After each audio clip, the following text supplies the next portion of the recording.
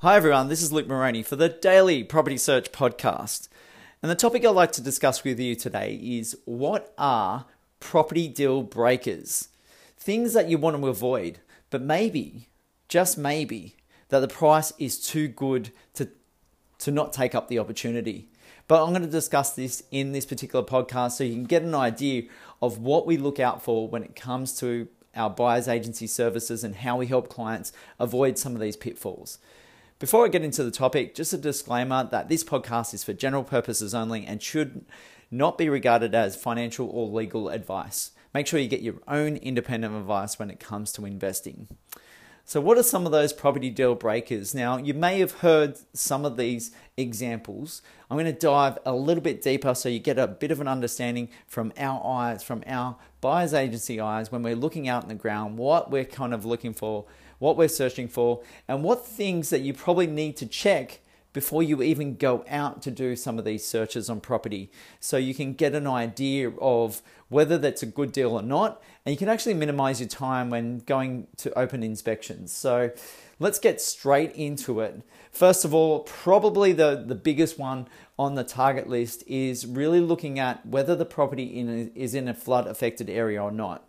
So imagine thinking about what effects that this could potentially happen or have an effect on the property and the repairs and maintenance, the growth of that property in future, and whether someone's actually going to want to buy it off you once you did hold that property for a while. So, the repairs and maintenance are pretty obvious. If there is a flood that runs through the property, there'll be a lot of repairs that have to be done. Obviously, you will, most likely people will have insurance policy on that particular property, but the excesses can often be high, and the insurance on a flood-affected property is often quite high. So it really needs to be taken into consideration before looking at a property, whether it is going to be of benefit to you to buy a flood-affected property. A lot of councils do have a search mapping system available where you can quickly go onto their council website, have a look at their interactive maps, and put in their property address and see if that property is flood affected or not. And you can actually check some of the other overlays on the property. So it is a good place to check out what the situation is with that particular property before you get in. Other things to be aware of is power lines. Being in very close proximity to a power line can be a problem in terms of the resale of that property, but also can be a problem in terms of the valuation that the banks are going to offer. So normally they'd have an amount of area away from the power lines where if it's in that zone, then it could decrease the property valuation on that particular property. So one to watch out for. Other things that come up is if it's the area that you're selecting or the streets around that area have been had old mining underneath the land of that property. So if that is the case, it might put your valuation on your property a little bit lower than what you can on an area that's not being mined. And that could be even in a difference of the next property over or the next street over, which might have some mining, but yours might not, but you're going to get a higher valuation. Now, the effects on mining only are in regards to more so the developing aspect of it. So they might restrict you to only doing 2 levels on the property more often than not. But again, you're going to have to find out there's restrictions on that particular property. Always good to either get some information about that from council, and then you can actually have people actually test out the property and get a survey on the property to actually find out what kind of development you can do on that particular property to really assess its potential in the future for development.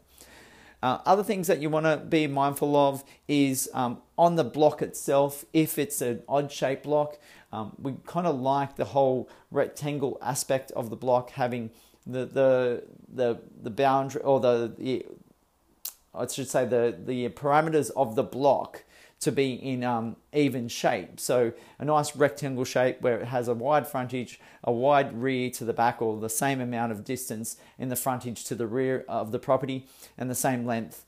Having a short frontage on the block and going out to a triangle shape can cause a few issues with putting things like granny flats on properties or developing that particular property in future. Other things on the property itself is the sewer line, checking where that is located on the property. If it's in the middle of the property, then you might have some issues again with the development aspect of it. Other things outside, and going back to the actual property itself for a second, the slope of the block. So is it flowing from the rear to the front in a nice even, or if it's a flat block, it's going to be a lot better for the development aspect than something that's sloping from the front to the rear of the property. So something to be really mindful about for its potential in future.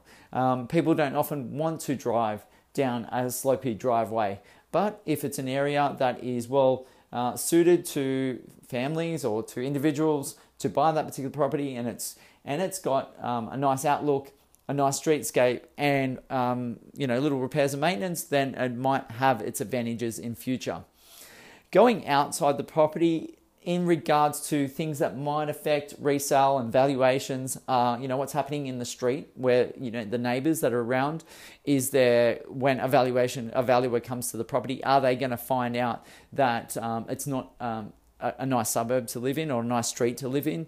The neighbours are, have got a lot of cars parked out the front, there's mess, there's unkept lawns and landscaping that's not very pleasing to the eye. So the neighbourhood of where you're looking at that particular purchase could be an issue for the valuation, and also for the for tenants moving in and for resale in future. Other things that might affect around the area to have tenants living there and resale if someone is able to pick it up, and being in those areas frequently as a buyer's agent, you can pick up on some of these things. So one particular aspect that you might ring true to you, but having a bat colony close by could bring a whole lot of noise into the suburb, and unpleasant, can be quite unpleasant for some people. So having that night after night after night can be a bit of an issue for tenants. Some may be okay with it, and for them and for tenants, it might be a cheaper rent that they are paying. So something to really be mindful in regards to some of the aspects of a property that could detract tenants, valuations, resale, and just issues in future. So you want to buy an investment that is going to bring you low risk and potential for growth.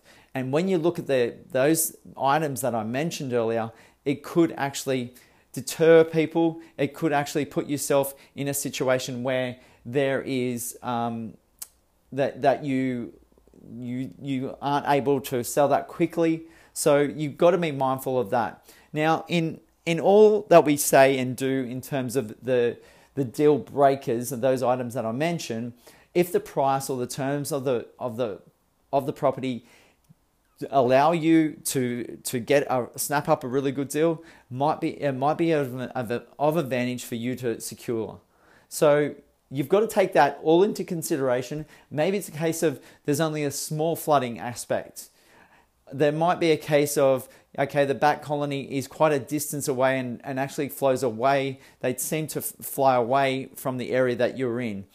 It may be that the sewer line is not really detracting from a potential development. So you've got to take all these aspects into consideration. Hopefully that helps you in thinking about whether the property is going to have these deal breaker aspects to it, or it has the potential to provide you with that growth and that low risk for that investment. So if you want to talk about this particular topic or other personal circumstances in terms of investing, please do give me a call. My number is 0400 332 377. Thanks for tuning in. The podcast you just heard was made using Anchor. Ever thought about making your own podcast? Anchor makes it really easy for anyone to get started. It's a one-stop shop for recording, hosting, and distributing podcasts. Best of all, it's 100% free. Sign up now at anchor.fm/new. That's anchor.fm/new to get started.